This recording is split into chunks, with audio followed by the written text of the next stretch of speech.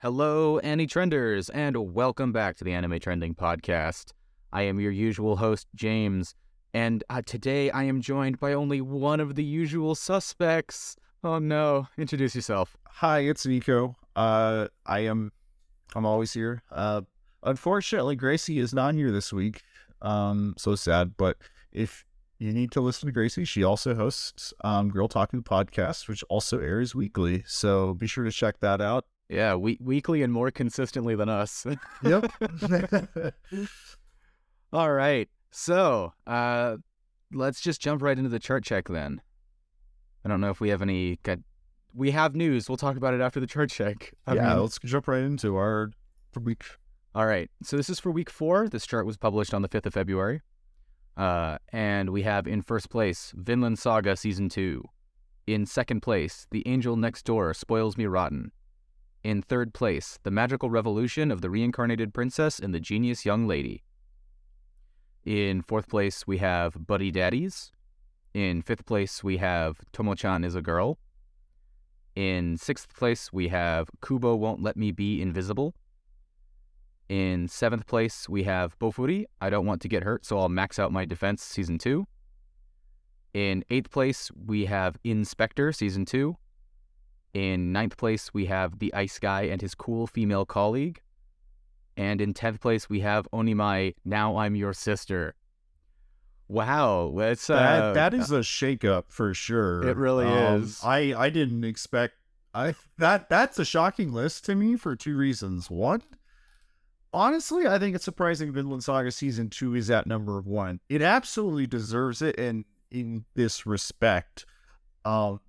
But it was so funny seeing like all of the Twitter discourse where it was like, yeah, Vinland Saga is a little bit less interesting because it's not as violent as the first season, or there's less action sequences, and it's like kind of missing the whole point of like a lot of the show going forward. But I love Season 2 at this point. I finally got through Season 1 the last couple weeks, so I had like that whole emotional buildup without having to wait for all of the amount of time gap that we had between Season 1 and Season 2, and it just gets better, I think, from here. I think it's a beautiful season to watch. Highly recommend you check that out if you haven't. Yeah, I'm glad. It's a pity Gracie's not here, because I know she was advocating for Vinland Saga a lot last week. Yeah. Because it wasn't doing so hot. Because first place, this is up 3 spots from the week 3 position. So pretty solid leaps there. I'm kind of surprised at the fact that we have 2 new entries into the top 10, which is Inspector Season 2 and Onimai. I know last episode I joked about watching it. I'm probably going to keep to that now that it's in the top 10, because apparently it's top 10 material, so I got to check this out. You apparently have to keep it on your radar, which is like a little cursed. But it's like, I mean that's funny, because it's like we have that one, and then with Inspector Season 2, they're both, yeah, like you said, first time entries. And Inspector Season 2 didn't really have the best start too. It was like, it wasn't just like not top 10. It was like what was it, 15th, 16th? It was low, super low for them those first couple of weeks. So it's super nice kind of seeing a show kind of having that turnaround. I'm gonna pull that check up. Let's see. In first week debuted at 21. Oh my gosh. And then second week was 20, so it jumped up 1 spot. And then third week, it was at 48th place. And now at fourth, it is week 4, it is finally cracked the top 10. It went up 40 spots? That's crazy. Like, I don't know if there's just like a huge amount of fans that like had to organize that part to get to the spot. Because like there were other things that kind of made this week a little bit stranger. Yeah. Because it was like from last week, we talked about a lot of the delays that hit some of these shows. So, Nier Automata version 1.1a isn't on this list now moving forward until they air another episode, which might not be for a while.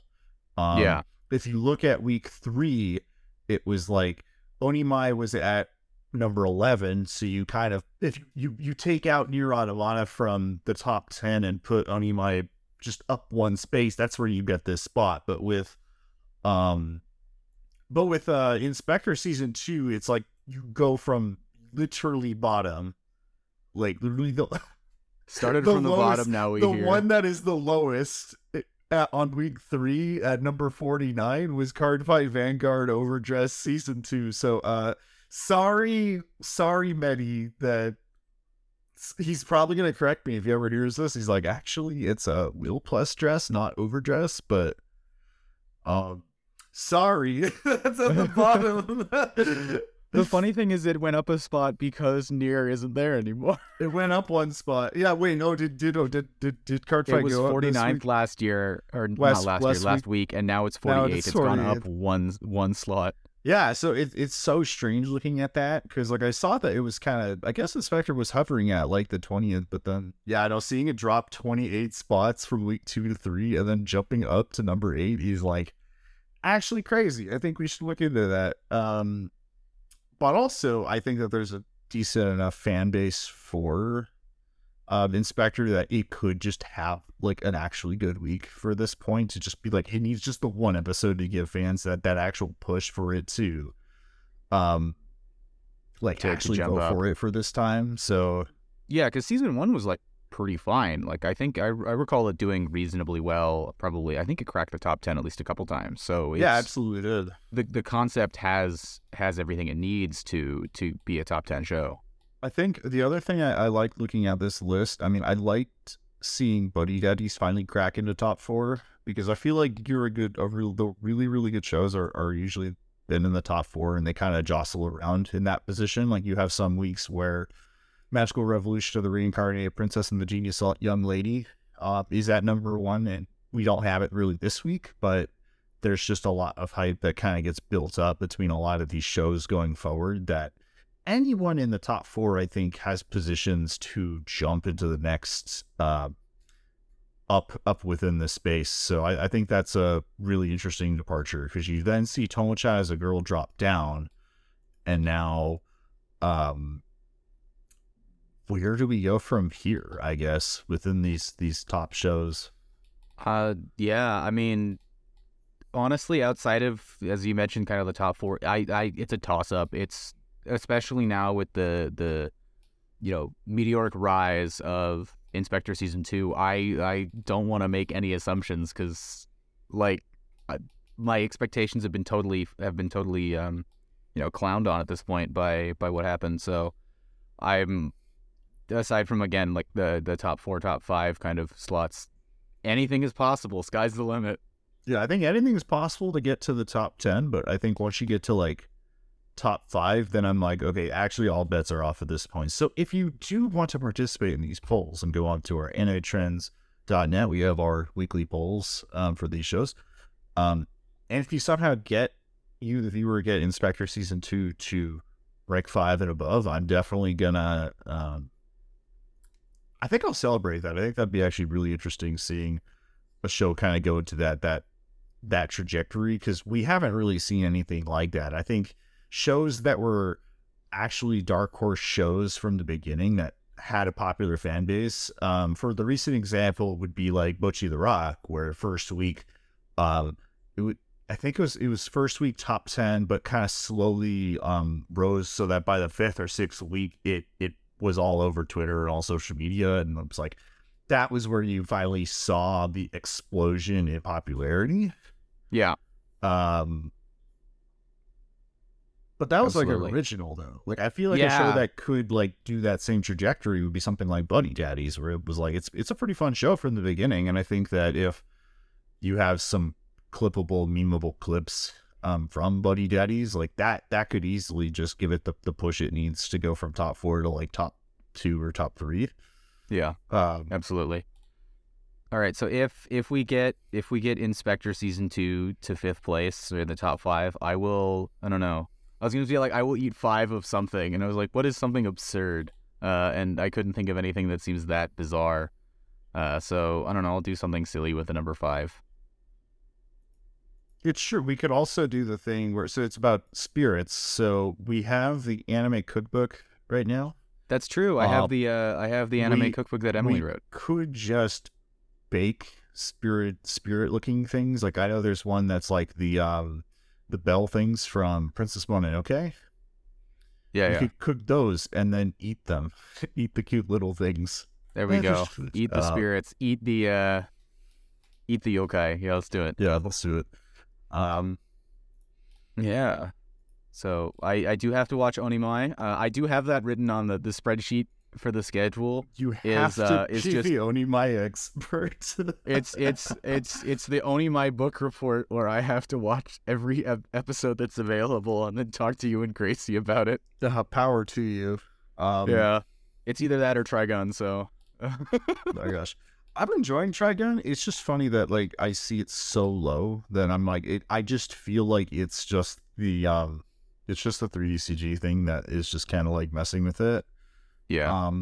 It also kind of is like a big departure, I guess, from like kind of the usual antics. I think it's way less chaotic than I think the original was. So it's going for a more subdued emotional drama kind of theme to it, rather than like the wackiness of like the original opening kind of arcs before it moved on to like the more serious arc.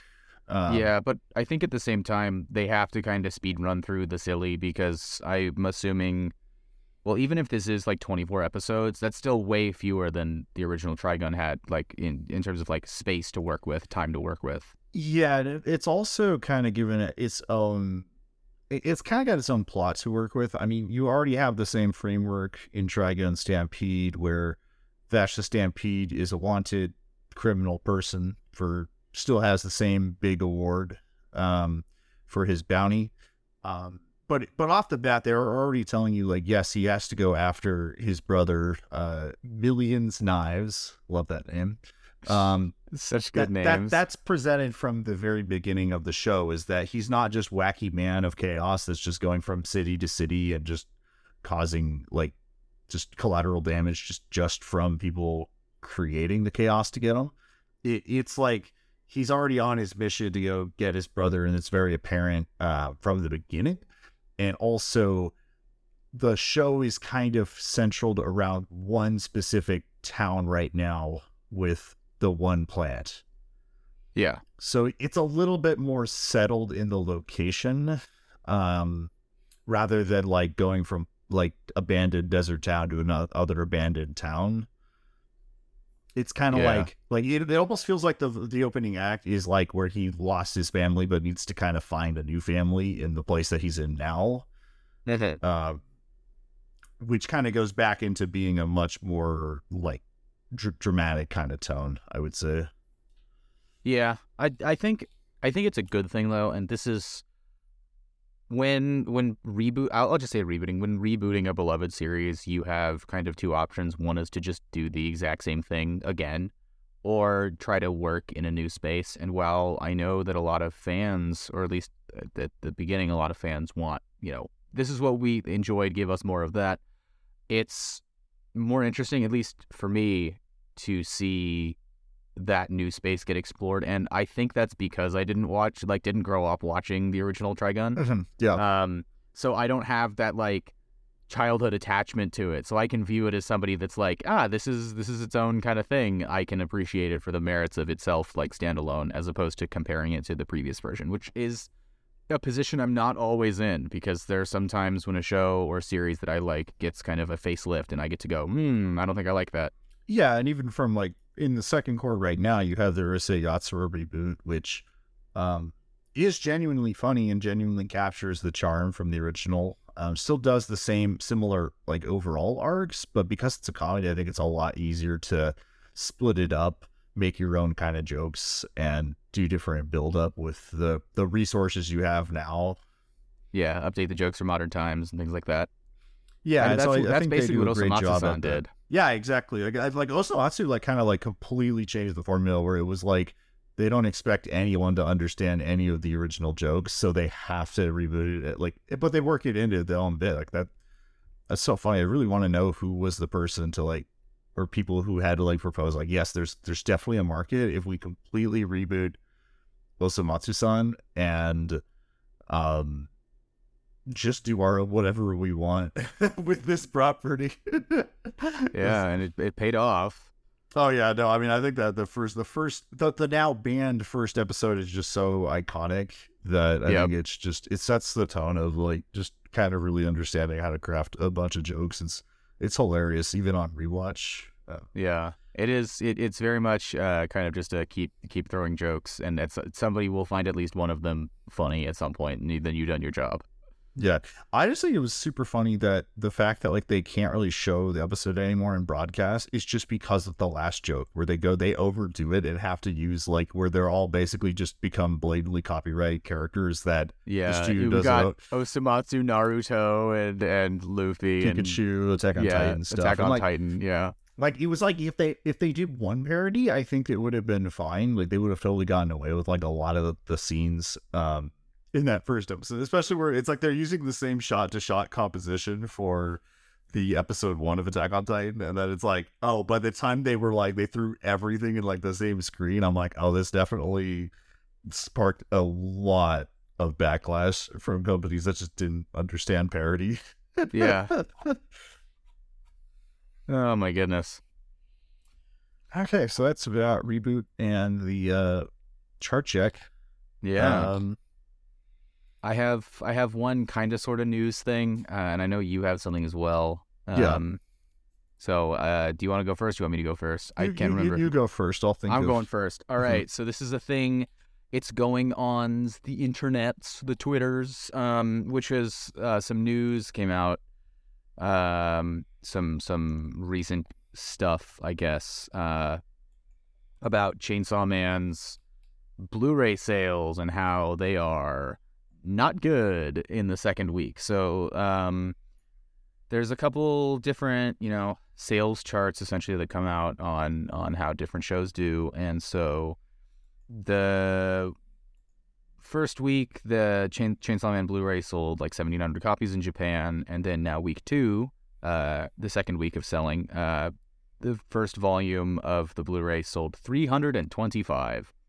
And a lot of people This is new news, right? For the 300. This came out. This came out yesterday as a recording. So I'm like on the 7th, basically. Okay.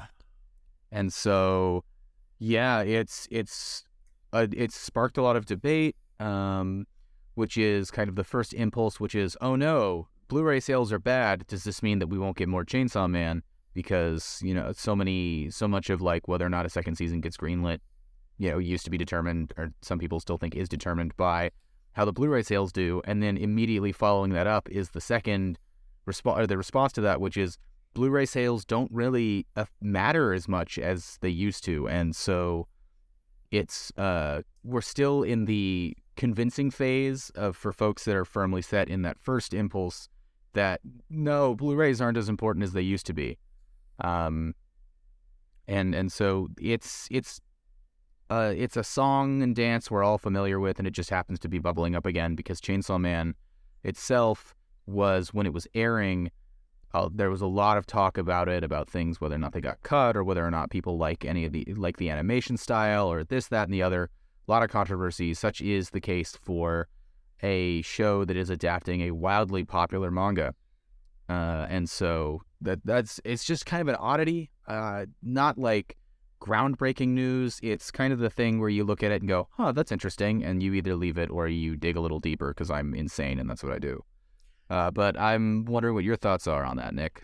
Yeah, I mean, I think that I've kind of been in the camp of like, I think caring about the Blu-ray numbers is a little strange and kind of outdated in the current sphere.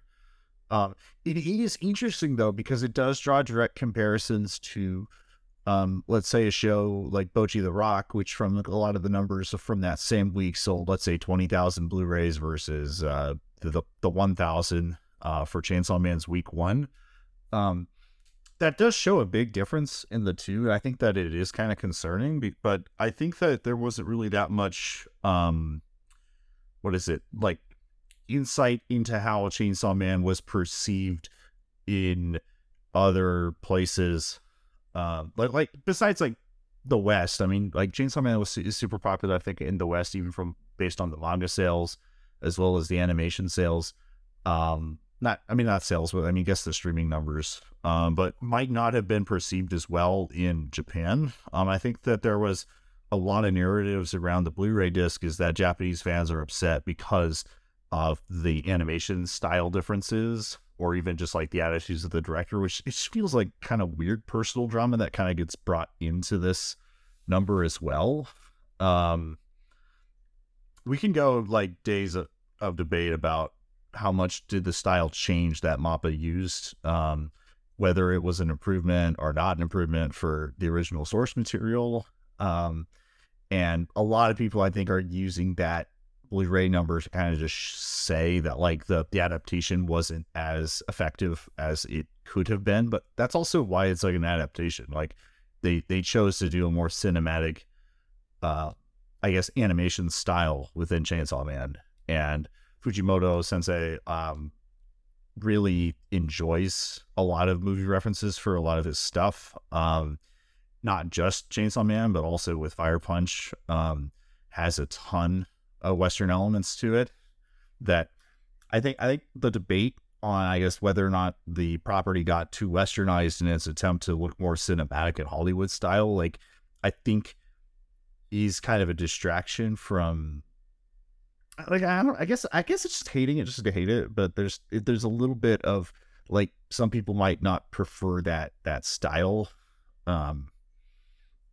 It's so hard to describe it on like a podcast format over like how expressive the characters are compared to some of the manga panels, but it's a choice, but I don't really think it brought it down. I think what kind of brought down Chainsaw Man from my point of view critically was just the pacing. I think the pacing was just kind of really slow for the parts where it didn't really feel like it needed to be slow.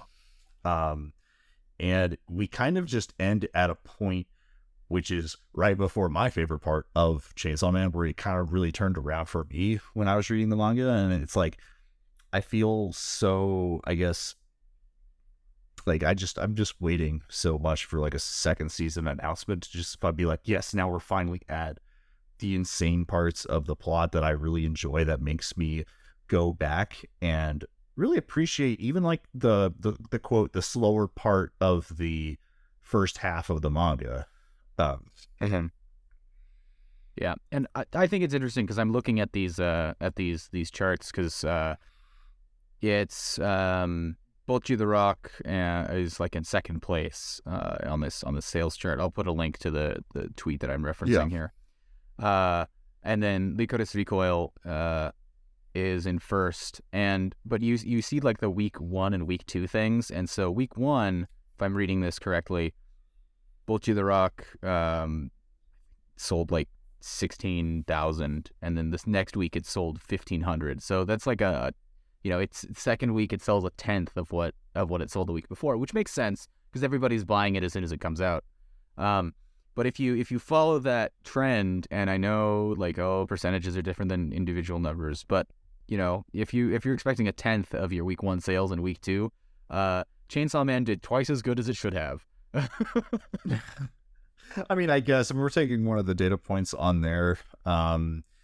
It's like we wouldn't really compare a movie's box office with like how much the rentals, how it worked in the rental market, or even just Blu-ray sales after that for other properties. So it is kind of strange to even in like when people were inciting Blu-ray numbers as like the de facto, this is how successful a show is. That was kind of weird because at that point, this was like one of the only avenues to get a lot of money for the actual show, because we were in that weird age before streaming services were the only way to actually get money, was either through broadcast licensing numbers or for like physical media.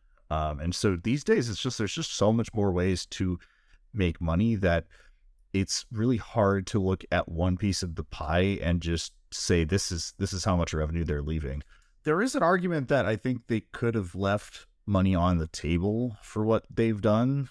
But even going into the show, it's kind of guaranteed success, financially speaking, just based off of like how much was bid on the show behind the scenes, which I am not privy to that information. And if I was, it'd be kind of under NDA, but like we can take some pretty big numbers and some guesses based on what we know within the industry of like how much streaming services were paying for shows, not just Chainsaw Man. And I think critically, the other thing that I think makes it a big risk and also kind of an interesting ploy, if successful, is that MAPPA like 100% owns the rights for Chainsaw Man in like the animation. As far as it's concerned, it's not through the traditional production committee where you have multiple companies like Sony or I don't even know. There's so many different like big conglomerates that could just band together their resources and pull their rights to take money from such and such, that like the action studios don't really get a ton of money from that spot.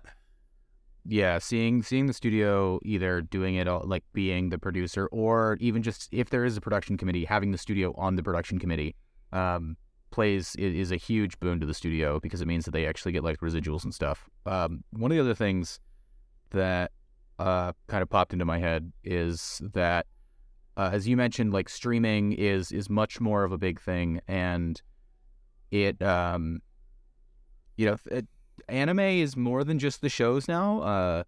They're brands, they're IPs. It's not just, oh, we're gonna sell, Blu-ray, whatever. It's we're gonna sell merchandise with characters on it. We're gonna sell keychains. We're gonna sell T-shirts. We're gonna do X, Y, or Z. I mean, that stuff is lucrative. All you have to do is look at all the Evangelion merchandise that still gets produced to understand that shows can make money long after they've aired by doing things that aren't necessarily like strictly anime, which I thought was which I think is a good thing, because the West doesn't have that as much, and by the West I mean mostly Hollywood.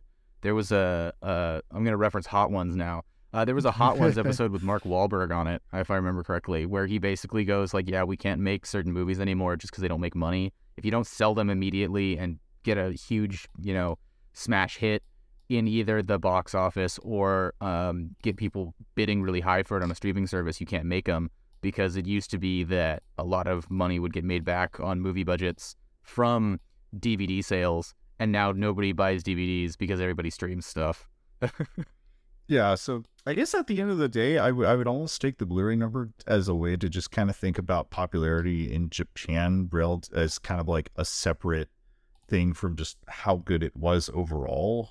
Oh, yeah. I think that there's just some markets, such as Japan, where more people are just more inclined to buy Blu-rays than, I guess, other markets.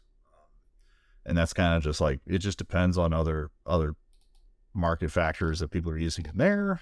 Yeah.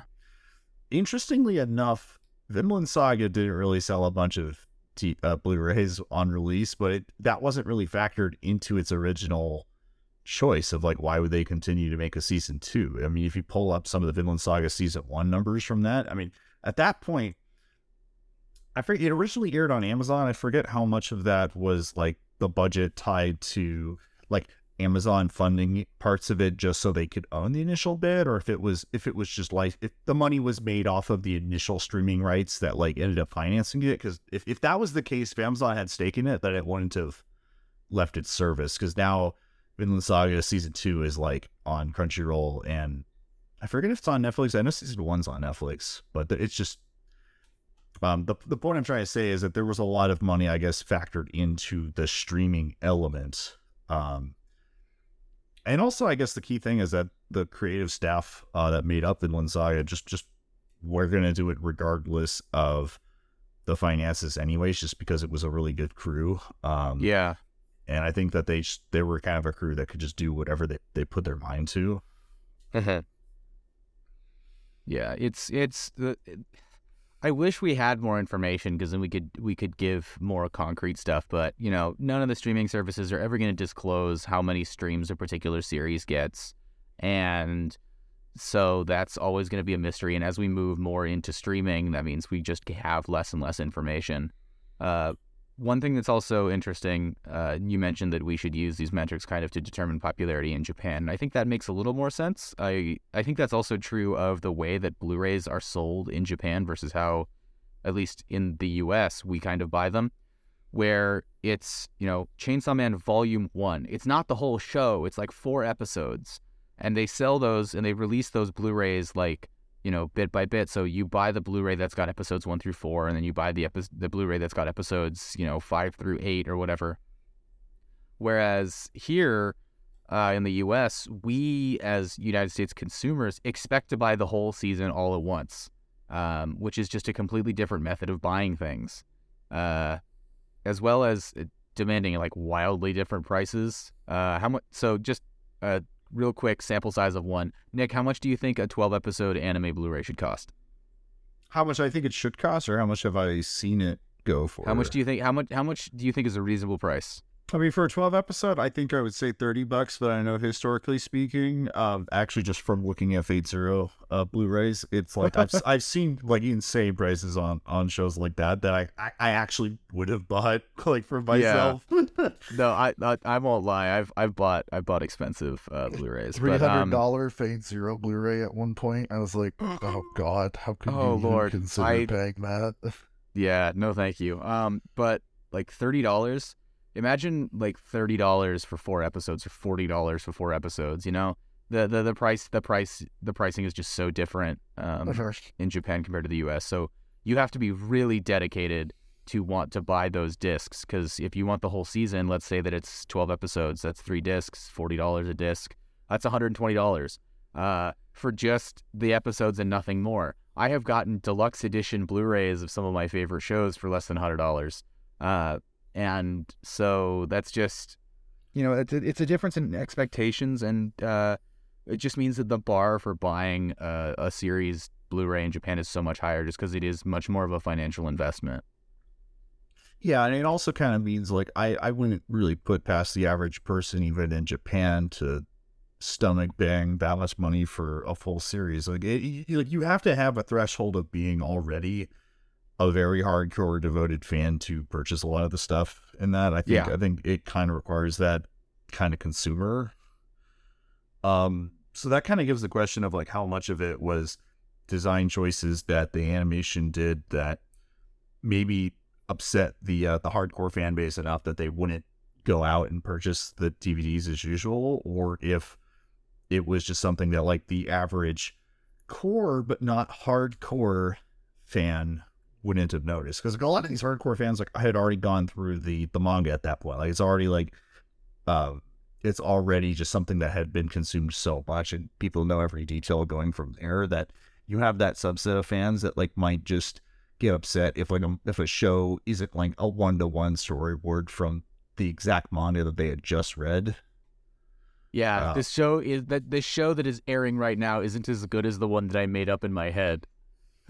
Yeah, exactly. It's so hard to please that part. And like, there's so many times I've seen that where it's just so upsetting, kind of seeing like why, like the question of like, there are some times where it's like the manga is like a really perfect storyboard, and then sometimes where you actually do have to make a lot of design decisions, because now you're working with motion and sound. That's 2 insanely big elements that require a lot of time and a lot of thought. Whereas like in previous manga, you could just convey all of the information you can in a single still image, but now you might have to have a lot more thought being put into motion and sound design to also convey some of the same things. But you could also do more with less in the animation. Like I feel like I've said it enough times of like the difference on the Promised Neverland season 1, where they cut out all of one of the character's monologue as he's going, like walking from his room to a hallway with this eerie dread that he's going to get eaten soon and there's nothing he can do about it. Oh, yeah, that scene had so much tension in it that wouldn't have been there if we had the guy talking the whole time. Yeah, exactly. And that's one of those adaptation decisions where it adds by cutting out some parts of the manga, and just because it's not a 1-to-1 doesn't mean it's like less than what the original work was. So it's a little hard to kind of jump onto that take in some cases. It's just like gotta be a little more critical, I guess. Yeah. And of course you're always gonna get psychotic fans. So it's just Yeah, I think the saddest part though was most telling was how much they like Mappa because obviously Mappa controls every part of this process, so that they have financial stake in a lot of these events, including the Blu-rays. They rented out like a big facility like expecting a really big turnout for this event, and there's just like, oh man, that empty room would have been so sad going through. Which event was this? Just like one of those launch events things. It was like, I forget which stadium. It's one of the it's like not just like Twitter rumor, but there was like a specific venue that had a larger amount of like capacity. Like they were expecting like a larger amount of people to be going through. Like they were expecting to sell like Bochi level numbers of just like, yes, we're expecting 20,000 in this first week, so therefore we've rented out this large facility that can just do this big lines of people going through.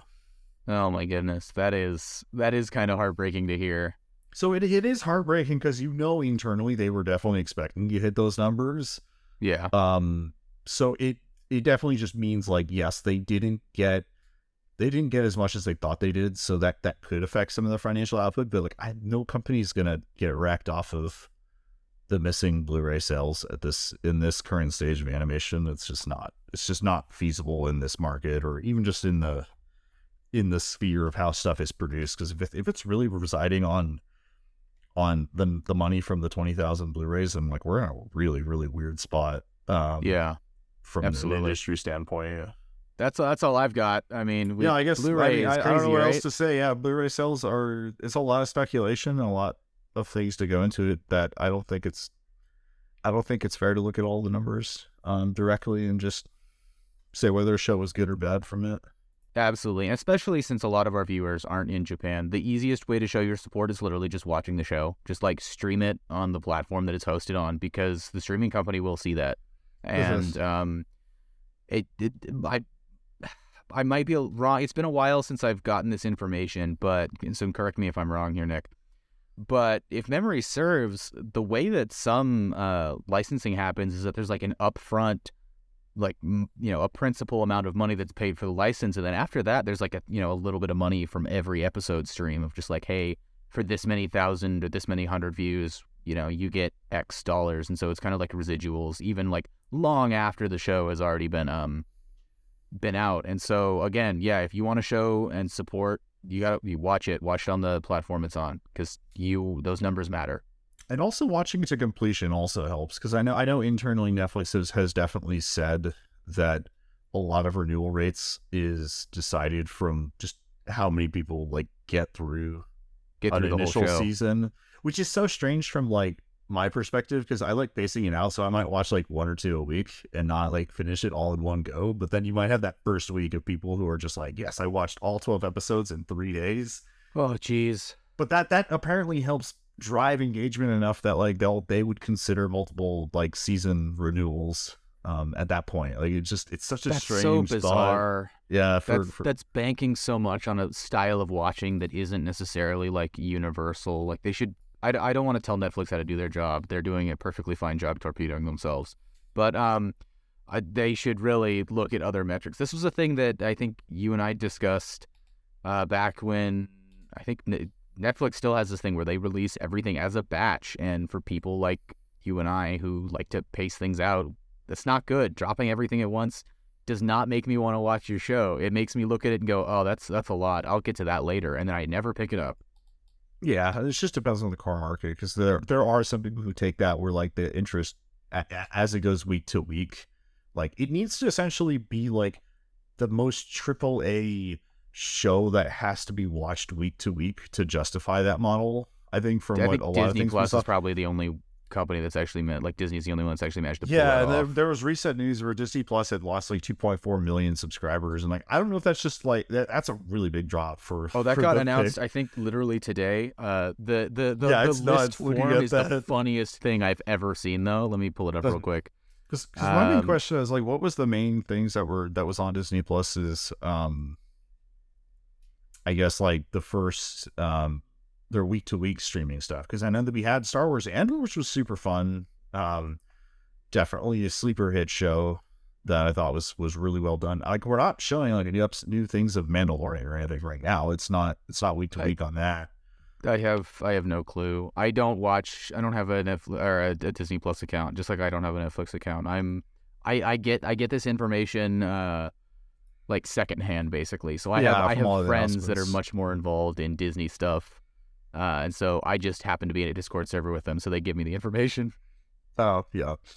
Yeah. No, I guess the key thing is like the hottest streaming services, funnily enough, for like just single show and single property. I mean, The Last of Us on HBO has been insanely popular enough to the point where like not just people playing the video game are watching it. It's like actually like non-video game audience. I wasn't gonna say normal people because that's not correct, but it's me. I'm normal.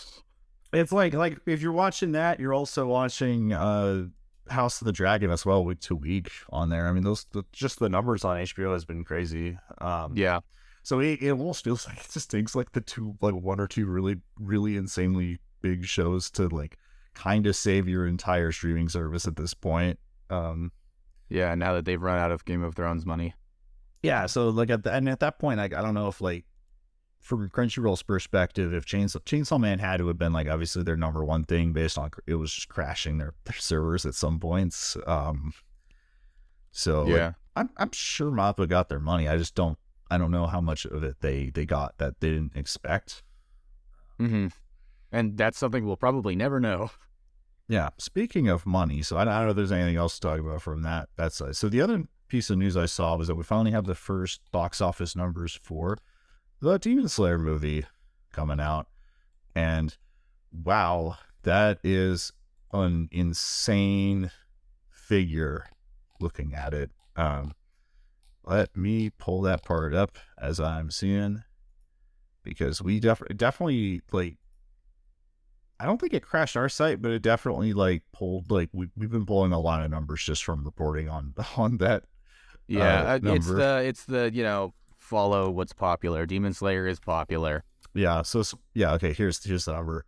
Opens at number 1, but then its opening weekend sold and earned about $8.75 million or 1.1 billion yen.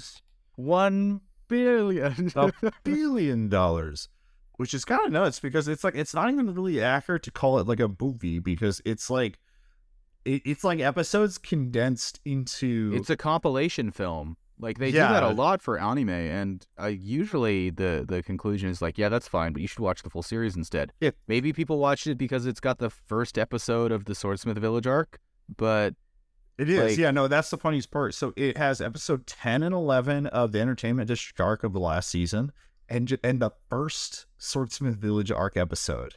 Yeah, which is I think it's an hour-long special, if I remember correctly. Yeah, exactly. It's so nuts. So then, yeah, you basically 2 hours length. You have the 4-episode kind of total.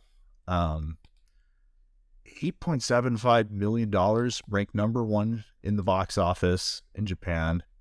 That is so crazy. It's kind of mind-boggling. Like, I'm a little bit shocked from that news, especially because it, like, if you look at, like, let's say Makoto Shinkai's Suzume, that dropped to like number 4 or 5th after its 13th weekend. So now it's just like, it's just kind of crazy seeing, I guess, the drop-offs between the two and just seeing like actual numbers versus like just like an episode, if that makes sense. It's just like I don't think obviously that the Demon Slayer movie has the room to eclipse Suzume, because Suzume has been in the box office in Japan for 13 weeks, and this is going to be like in for like a couple weeks until the actual show, until the actual premieres. Series starts airing. Yeah.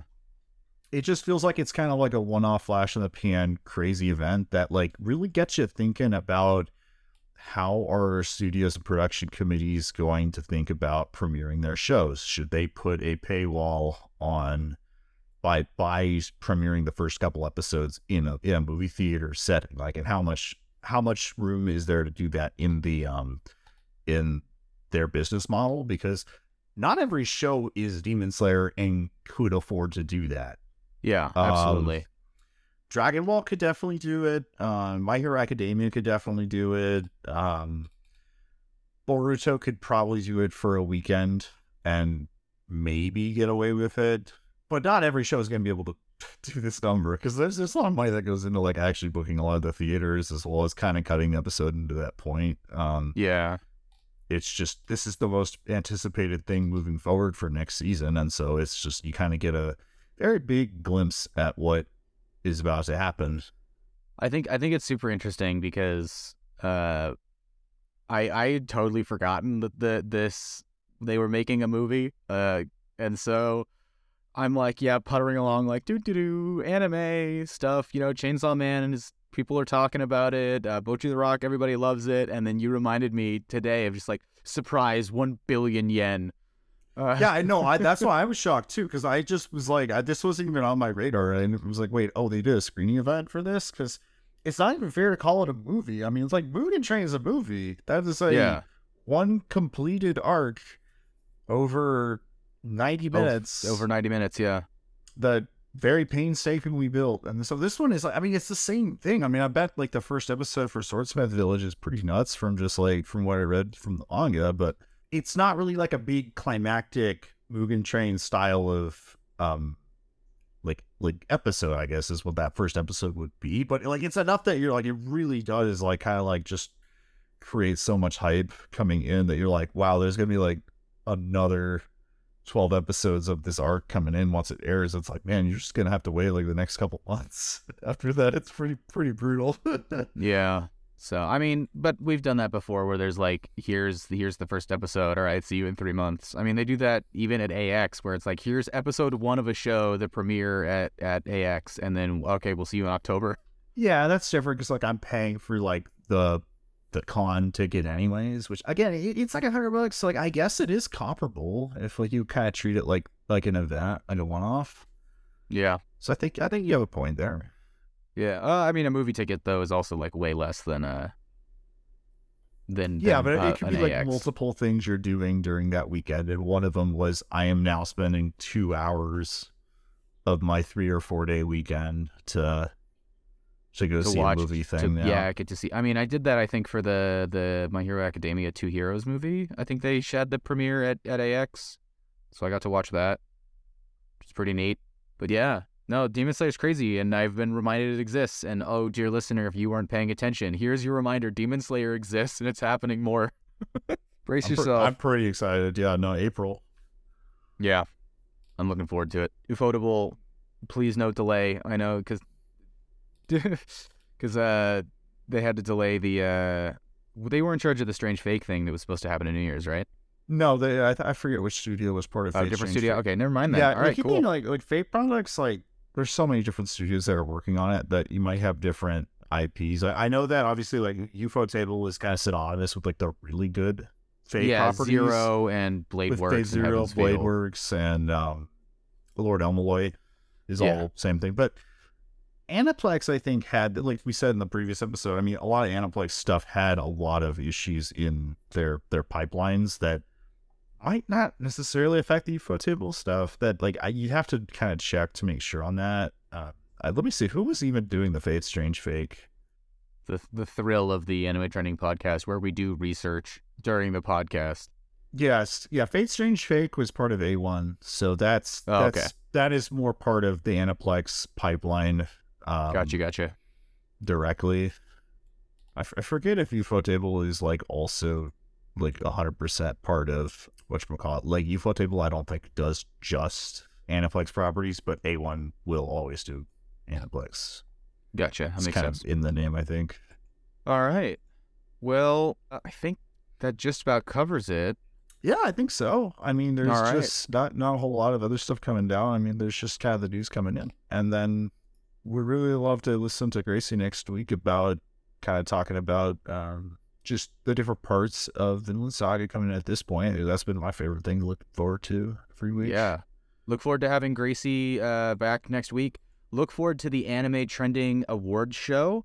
The Anime Trending Awards, that show is, the awards night is coming up in a couple of weeks.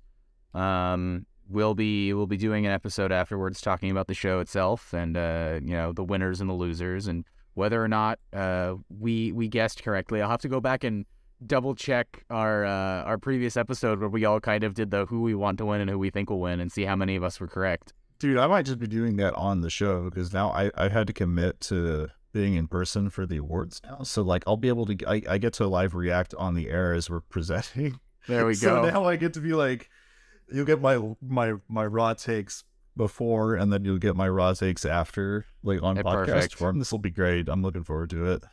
Yeah.